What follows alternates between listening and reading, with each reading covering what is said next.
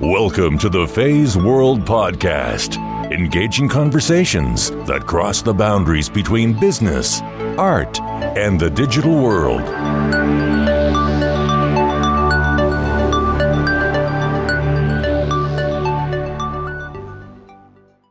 Born and raised in Greece, educated and lived in the UK for 4 years, Irini Tornisaki has been working with Cirque du Soleil in the show Curios Cabinet of Curiosities since January 2014, touring Canada and the United States.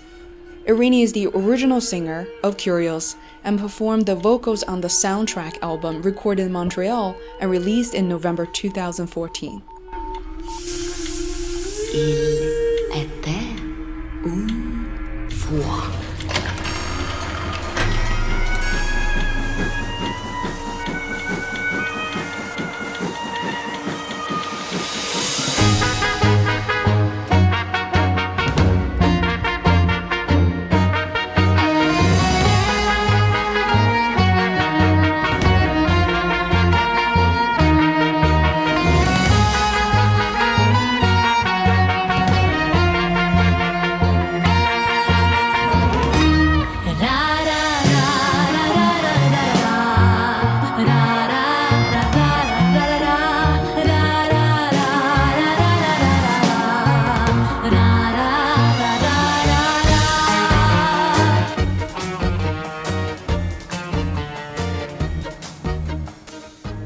I am Faye Wu, and this is Faye's World Podcast. When Curios first came to Boston in May 2016, I was eager to see it live. The music hit me right away. I saw a petite, beautiful woman singing in the background. Her costume so elegant, her voice so pure, and her presence so powerful. I reached out to Irini and invited her to my podcast. One day I was sick, and it was the last day of one of the cities. I got a throat infection. Hey, please, can you let me just watch the show and then leave? I sat and watched the show for the first time after 1.5 years. Watched the show, and I was crying like throughout the whole show. Because you know what you said about like the effort and how everybody is so committed and so talented, because also I know all of them and I know what everybody goes through, because touring is tough and performing 6 days a week is even tougher, physically, emotionally, but then it's so rewarding too. So it's like it's a balance, but it doesn't take away the effort. When I saw everybody looking so amazing on stage and their smile and the lights in their face and their makeup so beautiful, I was crying the whole show because I thought it's just incredible what these people are doing. Irini, thank you for teaching me how to say your first and last name, and welcome to the Faye's World Podcast. You've traveled a lot, but yet you're only 24, 25 years old. I'm looking at your resume. You've done a lot. You actually recorded the original soundtrack album for Curios by Cirque du Soleil, which we have purchased a copy, and it's just absolutely beautiful. It's the type of music you can listen to while you're driving, while you're working and studying. And tell us about how this all happened. And I guess we start with stage one, is how did Cirque du Soleil recognize your talent and kind of recruit you? What was that process like? So as you may know, Cirque du Soleil, they search for talent all the time, and all over the world. They don't go everywhere, but there are some parts of the world where they hold auditions quite frequently, or the live audition that I took part in was in London, and they went there 4 years ago. And now this year they went again, so sometimes they would go to Europe, some parts of Europe, US. So how it happened with me, a friend of mine actually told me about the auditions. He just forwarded an email to me with the audition call. And yeah, I did not really know much about Cirque du Soleil at that point. So I was curious. Curious. I was curious to as to what this company does. I was looking online, looking at the videos, and I thought, wow, that seems just really like huge. And I was wondering how come I'd never really known much about it. At that point, I wasn't sure. I wanted to be a Cirque du Soleil singer, but I thought that the audition process would have been very interesting and a growing experience too. I was sure I was going to learn a lot from it, so I took the chance. I recorded the material with a video, and I sent it, and then they responded that they would like to invite me to their live audition in London, and that was in 2012. Wow. I was still a student then. I was on my third year of studies, and it's a funny audition. I mean, I looked at it recently, and I'm very young, and I'm smiling and saying, yeah, because traveling all over the world would be an amazing experience. And of course, I didn't expect anything of it. And I did it, and I did the live audition. And I was given this piece of paper that says, you are part of our list of artists now. Whoa. So, I was happy, but, I set it aside. I was okay, now I'll go on, finish my thesis, graduate. Yeah. Might not get chosen. keep working on whatever I was doing, and I wasn't really expecting to hear. You may have heard that it may take a really long time until you hear from Cirque du Soleil for a job offer. There are jobs available, and there are always shows opening, and people retiring and transferring, etc. But there are also a lot of people applying, and you don't know. So how competitive was your experience? Because they might not expose the statistics, the number, but I can only imagine there must have been thousands of women, similar in age and possibly in training. I know you went through some rigorous training, which we should get into, but how competitive was it? Did they ever reveal that to you? The only thing that they revealed was that when they had to choose people that fit that specific role of Curious, let's say they said, we need a person that sounds kind of like this, with this kind of range and this kind of sound experience, whatever their criteria was, they came up to a list of 85 singers. And I know that the casting director told me that I was among 85. Wow. So, of course, at that moment when I received that call, which was a year after my audition, whoa, then I didn't know how many I was up against.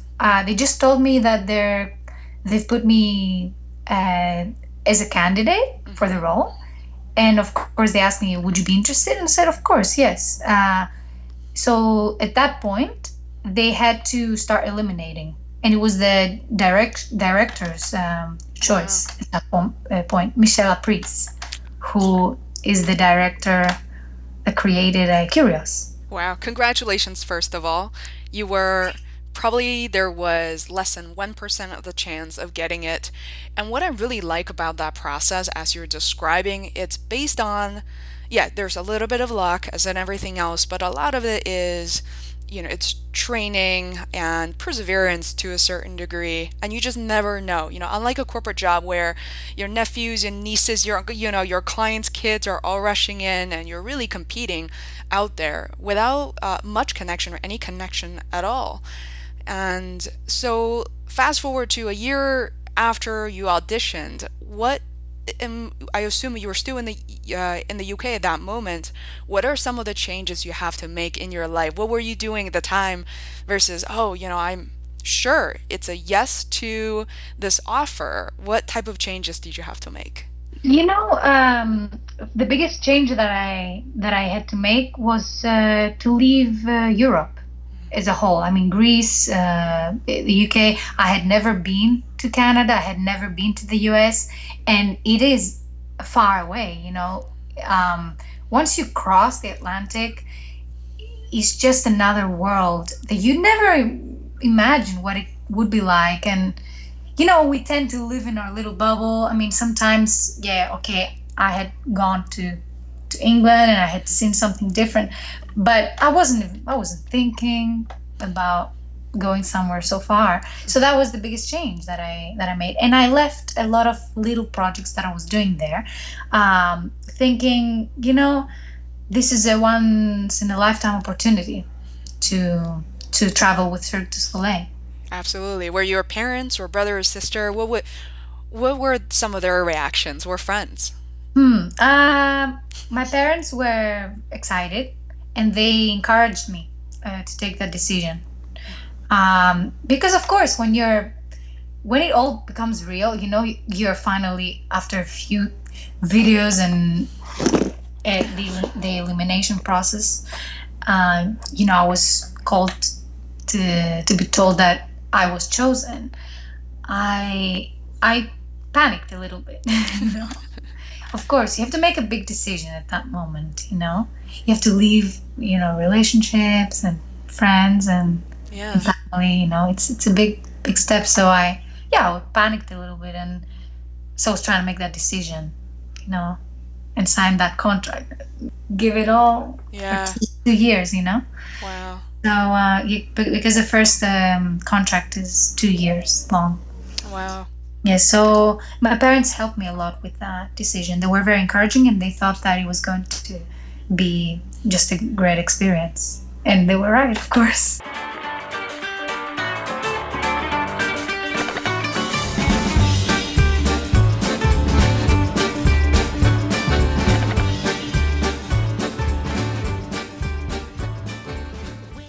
Yeah, and then what I learned from Andy and Kevin Atherton, as they were aerialists, and they're strap artists, and they were gymnasts before, and they told me they have to go through just tremendous amount of training to go from athletes to artists at Cirque du Soleil, and they describe the training as really brutal, but in a very good way.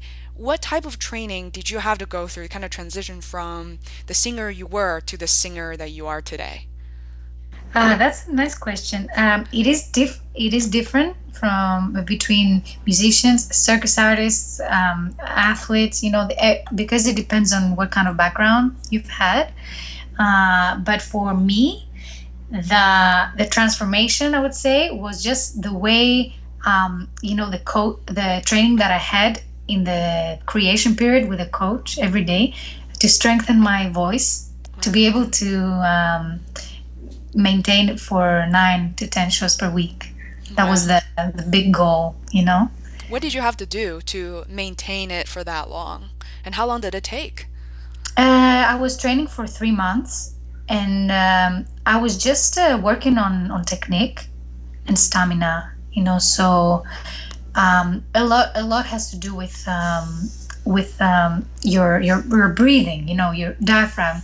You need to learn in singing. You need to learn how to really support your voice without shouting. Let's say, you want to sing a powerful note that is not going to hurt your vocal cords. Because if you have to sing it repetitively, 9 or 10 shows, it could potentially hurt your voice.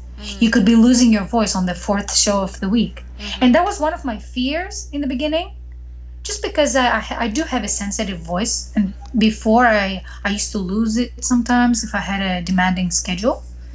So I was thinking, how is it possible to do so many shows? So yes, it was training. I was training for 2 hours with my coach, and then of course we had rehearsals on top of that, and yes. I think it's interesting because you've been going at it for a couple of years, and I find it so fascinating as you're recalling this information from 2 years ago, which, in a grand scheme of things isn't a very long time, but just to see yourself sort of transform this period of time? Maybe are there moments that you kind of go through your day and just kind of take a pause to say, wow, I can't believe I'm doing this. I've come a long way. Does that happen to you, or you're too busy? I can't even process that.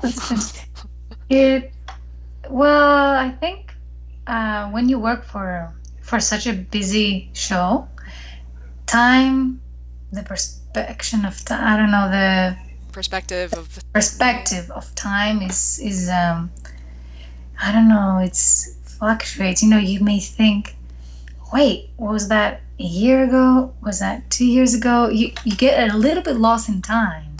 And yes, sometimes I would pause and think, okay, now I'm in Boston. Okay, I have to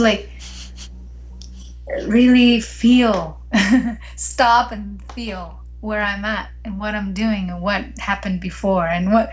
It's such a fast pace work, Yeah. So and yeah. Go ahead. No, just that it's I mean, sometimes I just can't believe that I have also been to all these places, and I have memories in a lot of different cities in the US and that I had never been before, it's just memories accumulating. Yeah, you're only 24 and yet you've experienced the world, not only as a traveler, which is very different, but you're working at these different places in the world. And not only that, you've earned tremendous amount of respect, right, from these residents, from people from these cities. I think it's just an incredible experience. I'm always curious to ask this, which is, what is a day in the life of a Cirque du Soleil artist? And the reason for me to ask that is a lot of people assume you show up, you perform the show. I know it starts at around 7:30 if I remember correctly.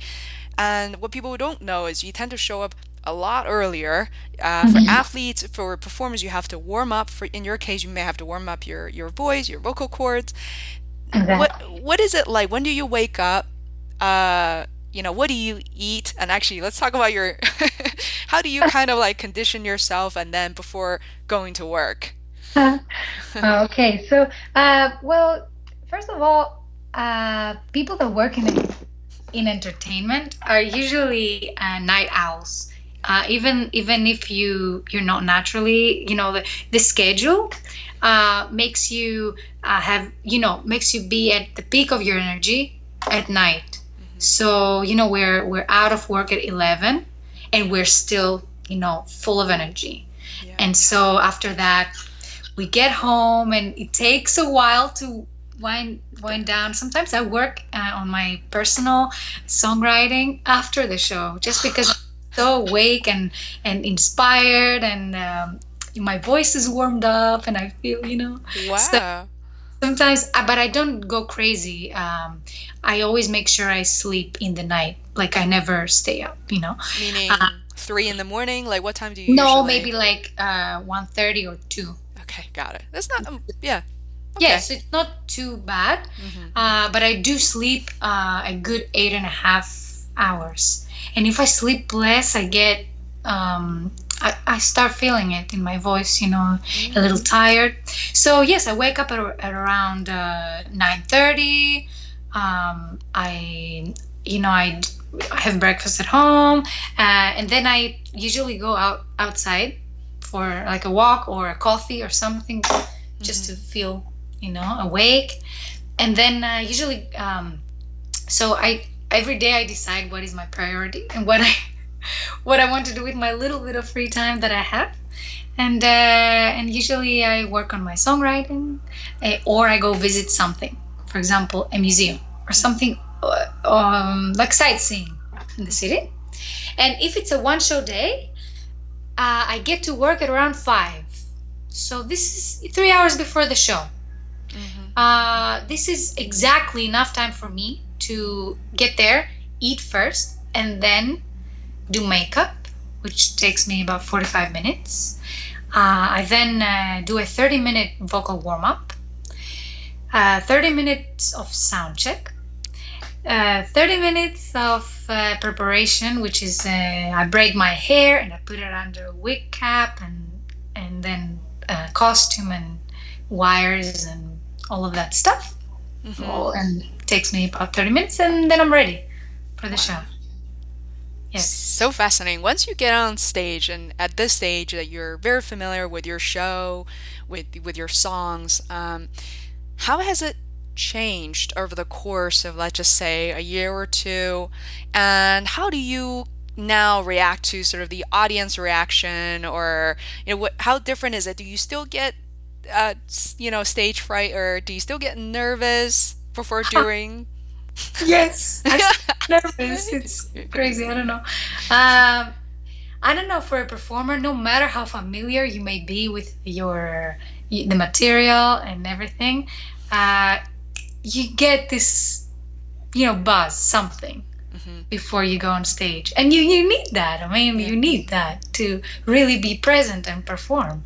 I don't get nervous, but if my voice is giving me a hard time, let's say it's a Sunday morning and it's a matinee show, and I've already done 8 shows, let's say. If my voice is a little bit giving me a hard time, not being exactly in control, that's when I get a little worried, and I'm thinking, oh my god, my voice is going to break. So that I get nervous. What happens if something does go wrong? Because I know that many things go wrong, from tiny little small shows, local shows, to up on stage. And if you do lose your voice, if you forget the lyrics, what happens? Okay, well, sometimes it's not very obvious, so it's just hidden. You can just hide it. Yeah.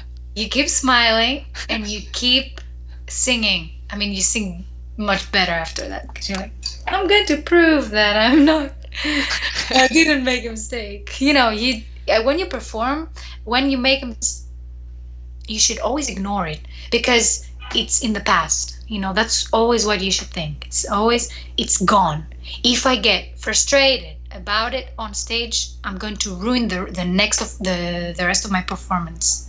And yes, it has happened that actually twice during an a cappella part, during the straps number, there's an a cappella part. And a cappella means a vocal, let's say a vocal with no instruments around it, just a pure vocal sound. So obviously any mistake there is obvious, my voice broke, so you heard just my voice cutting, or just a little squeak or something like this. And of course everybody looked like, what happened, And yes, I got nervous, and your heart starts beating, and you're thinking, I have to forget about this and keep going. I love that. This is one key takeaway for me. Same thing as people in the business world, or they feel like during the presentation they've said something stupid, or where they feel like they're not looking, as if there's no makeup, there's nothing to hide, that you feel naked and exposed, that yet you have to leave it behind you. Because what people will remember sometimes is the beginning and the end, and actually sometimes in the middle, it's arguable what people did remember, because the way as an audience, unlike your peers, your colleagues who memorize everything, for us audience, we can't possibly tell the difference in the intricacies. So yes, and also with the kind of job that you do, interviewing people, or when you are actually being interviewed, you can get nervous. And I think it's just important to go past what happened and not focus on your mistakes, because sometimes you may have a point, and it can be so hard to express it, and you just need to forget and keep going. Yeah. I absolutely encourage, as you know very well, I didn't send you any questions or ask you to prepare anything. And some of my favorite moments while interviewing people is when they do pause and they want to think, they really want to get into really deep in thinking before they kind of just vomit out what they need to say in the positive way. And sometimes people say, as they go through the interview, they're saying, I want to change my answer. I feel a little different now about a question earlier, and that's also very interesting to me. So, I'm really enjoying this, and I mega appreciate it. I realize it's so funny. I always write down a few questions, but I very quickly go off track. And Melilato, melilato, melila, melila, mila, milato, mi melilato, melilato, melila, melila, mila, milato, mi melilato, melilato, melila, melila, mila, milato, mi melilato, melilato, melila, melila, mila, milato, mi la la fuera, la la fue, la la la ya parira fuera, la la fuera, la la fue, la la la ya pariri. I do want to talk about your upbringing a little bit. I find that to be fascinating. You as I love interviewing women, and in this case, so funny. Most of my guests are at least a little bit older than I am, but you're one of the very few instances where you're much younger, and just through a half an hour conversation, I actually learned a ton from you, which I don't feel embarrassed about. So you speak on your resume. It's one of those I look at. It's like, whoa, what have I done with my life? But with that said, you speak. You said you can sing in Greek, English, Spanish, Portuguese, Italian, and French. Wow, how did you master so many languages in singing? How did that happen? Well, I don't think I have mastered them. I wouldn't say I have mastered them. I am more comfortable in some of them than others. But it's just, how I would do it. If I want to sing a Portuguese song, I just listen to it like 1,000 times. I try to read the words how I hear them from the recording, but then I ask help from a speaker, a native speaker. So when I wanted to do there was once I had to do a Portuguese radio identity spot, what do you call that, little spot for radio in Portugal. Yeah. And I just asked a Portuguese person to help me with the accent. Then he started helping me to read a Portuguese text. So then I started knowing the combinations of letters, how they sound. And so, every time I wanted to sing one song, and then it becomes easier and easier. That's how I did it. And then there are, for example, French. I learned French at school. Spanish, I just taught myself Spanish because I loved the language. So yeah, it kind of works like that. So you took it. This is one of the huge benefit in my eyes growing up in Europe, and my friends who are German or French, especially the German friends, they all grew up basically learning and speaking 5-6 different languages. Granted, that might not be speaking that them fluently. We're constantly at home. So what was it like growing up for you? I want to kind of dive in deeper here. You mentioned that your parents are very supportive, but how did singing come about? How did you grow up? Singing was very natural for me since I was a baby. Always, as soon as I could talk, then I started singing, and it's I think it plays a big part. The fact that my mother is a retired music teacher, and also that my dad loves singing too. We always had music playing at home, always singing along. We have a piano, we have guitars, accordions, percussion. Our house is full of instruments. Wow. So, me and my 2 sisters, we always played music since we were babies. We were always on the piano and singing with my mom, and yeah, so I was always singing. And then, of course, my mom, she asked me, what do you want to learn to play an instrument? So I started learning piano when I was 6. I was studying also music theory. I was part of the choir. And then when I was 13, I started cello, classical cello. And then I joined the string orchestra. I was always full-time involved in music. I was learning English too. In Greece, a lot of students, they go to an evening school I to didn't know learn that. to learn English, and some of them also another language too. Wow. Yes. So yeah, I was just a very, very busy kid. Really, I would say obsessed with music to a point where I was bullied for it. Tell me about the bullying experience. How did that happen? By boys or girls? Everyone, boys and girls. Oh, they I can don't laugh. know. You can laugh at them now. What have they accomplished? No, I don't want to laugh. I know. I'm teasing. No, it's just well, kids can be mean, and I was so embarrassed, like carrying a cello. People are like, "What is this? You have like a dead body inside of this?" Or, I was always taking part in the schools, school shows. Yeah, bands. Or you in bands too? Everything that went on artistically, I was there, leading things and theatrical plays, choirs, everything. And kids, they just say, "Oh, you're doing it all to get good grades." And You're a nerd, and then you're trying to nerd. lead. And I was at a school where I was among the 2 or 3 kids that actually were learning music.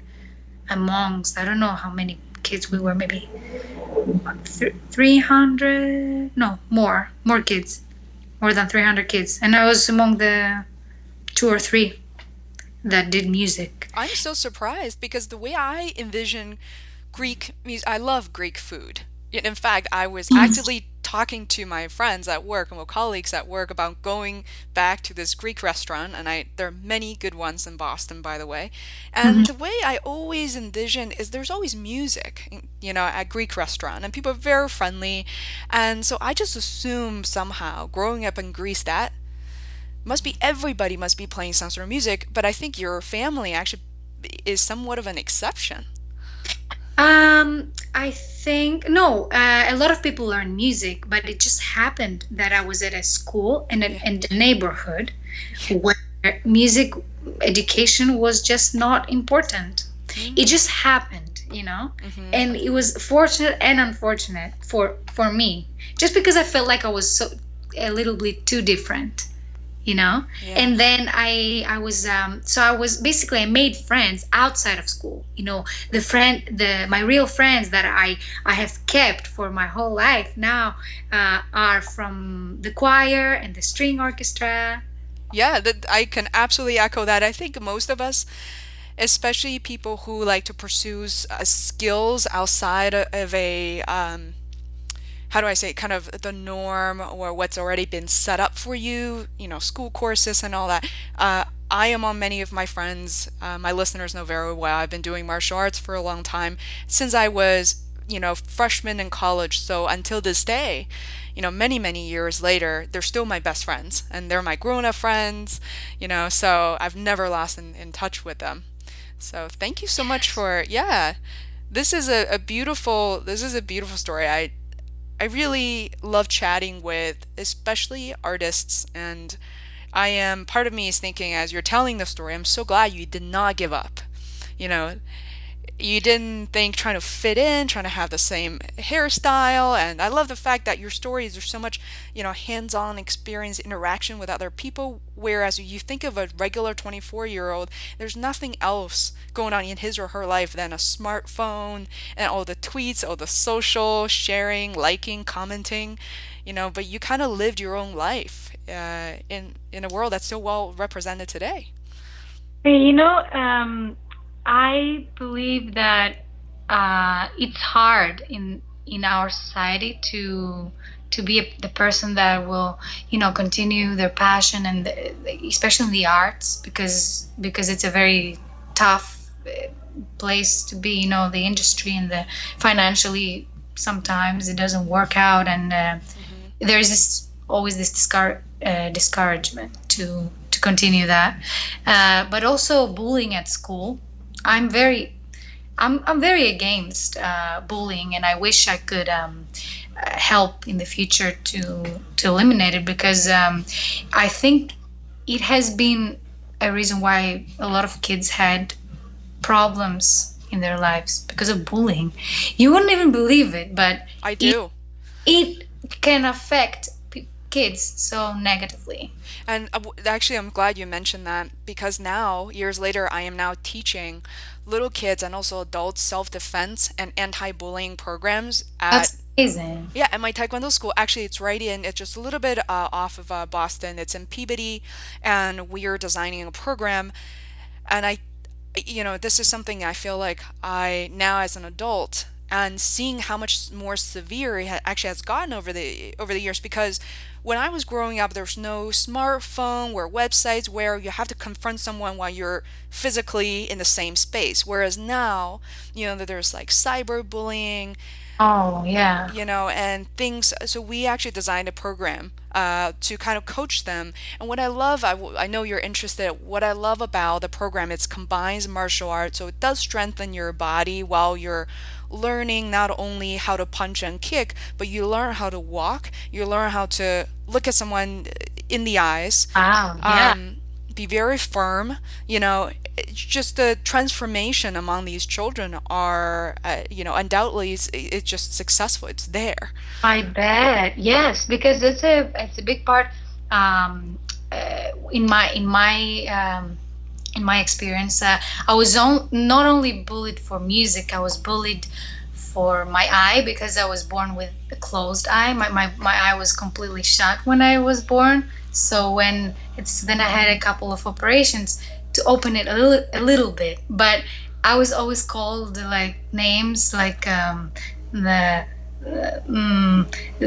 owl, or I don't know. I can't really translate them. They're all in Greek, but they're just mean names about someone's physical disability or problem. It wasn't a huge problem for me physically, because I could see from the other eye, but it was half closed, and kids, as I said, they can be mean, and that affected the way I looked at people. I didn't want to look people in the eye, because they would notice it, in my opinion, and then they would start calling me names or all of that. So confidence is a big part, and I think I managed to get out of that because of music, because I found then my circle of people that saw more than just my closed eye.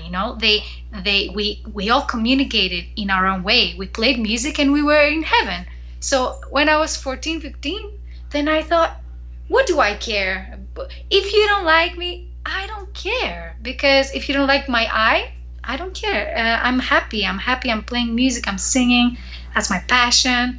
And so I think for kids that are bullied, it's important that they find a purpose and a goal, and something that, to be encouraged to pursue their talents. And that's one way that they could escape from this and get over the trauma that it may have caused.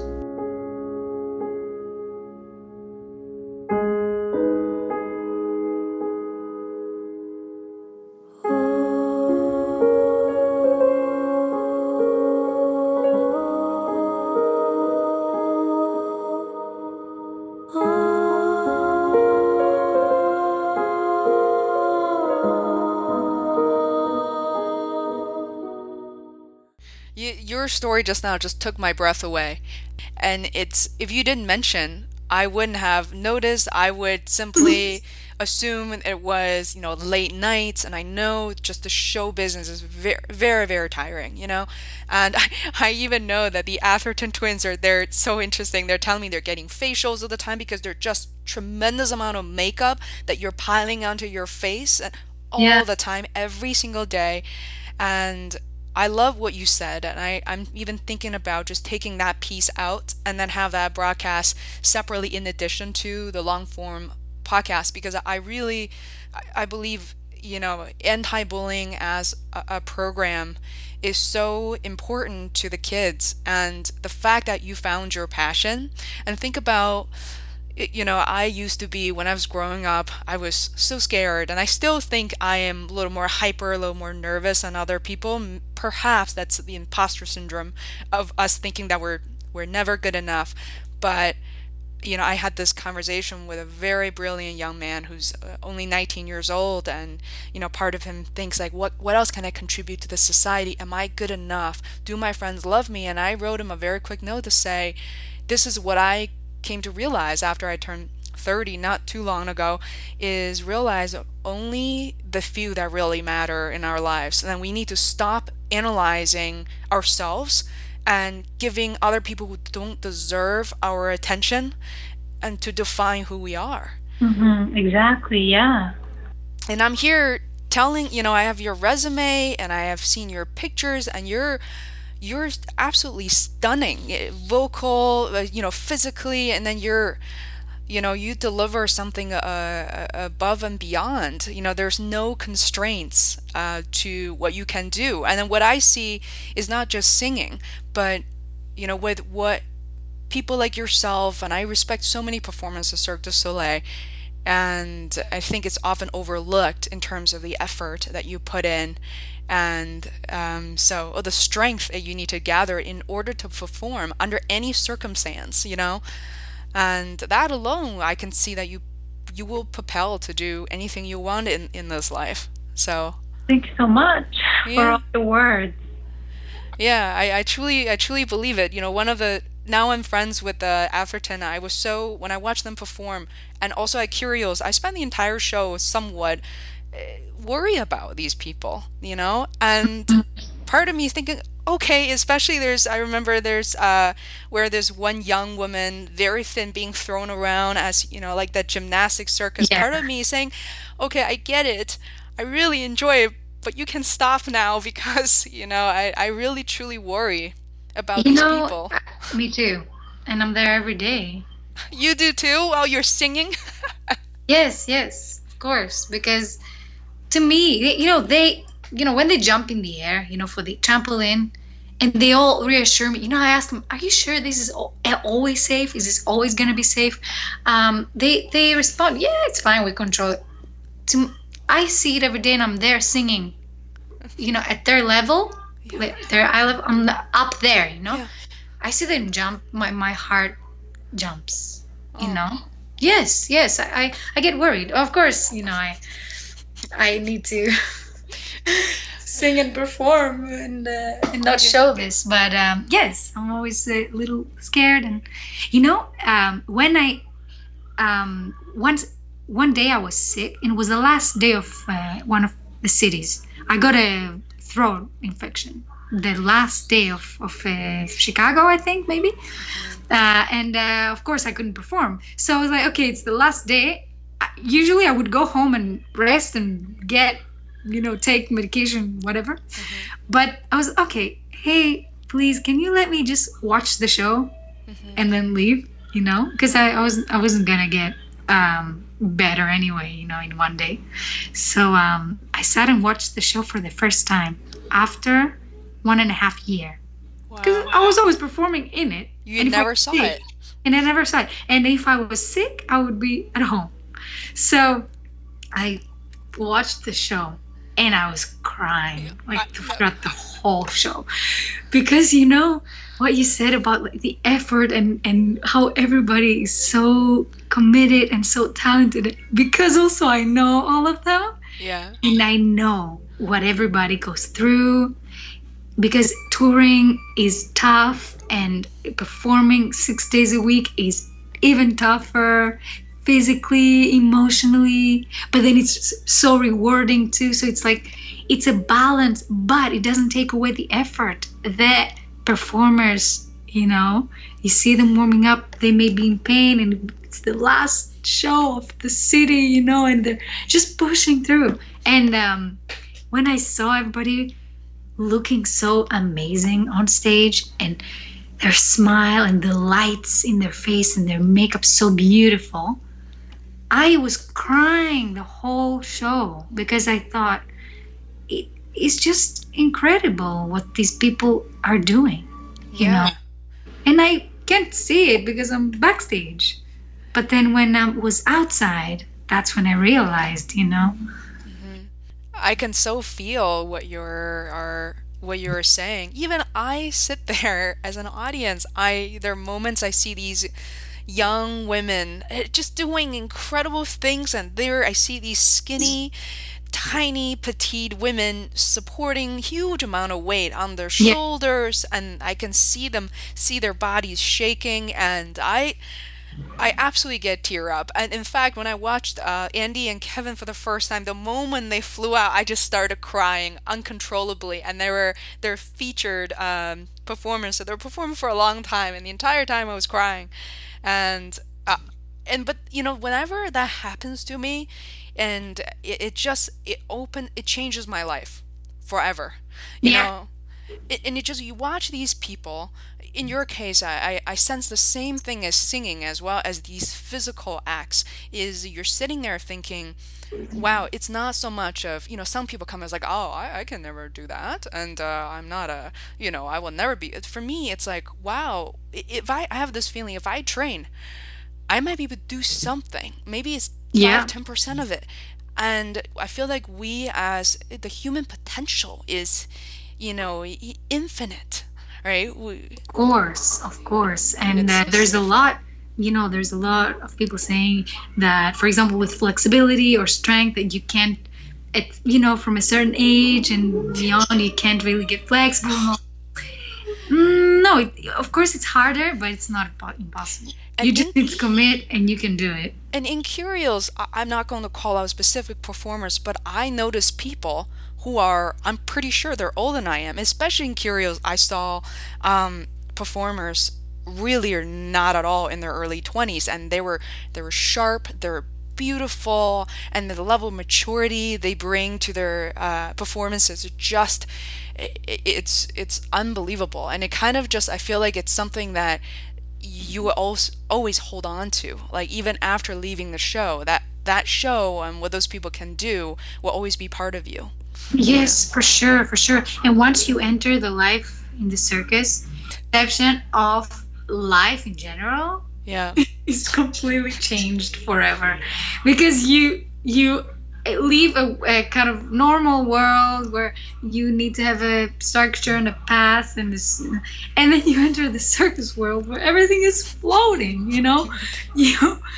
You move from place to place. You see families all together, kids not doing having the proper educational path, but they still are great and intelligent and educated, and then they also are, extremely skilled with, physical arts, and you just forget what you've learned about life. You learn about new life at the circus. You reevaluate,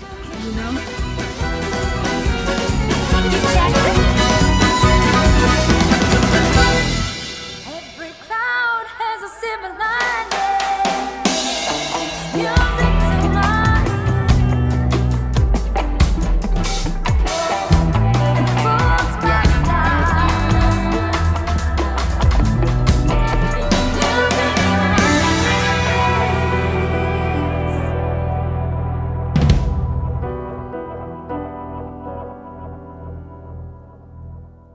If you enjoy the show, the best thing you could do for Phase World is to provide a short review on iTunes. You can actually go ahead from your iPhone app and submit a star review in seconds. I'm also interested in knowing your favorite quotes and learning from this podcast. If so, please leave a comment directly on phaseworld.com under Irini Torisaki's podcast.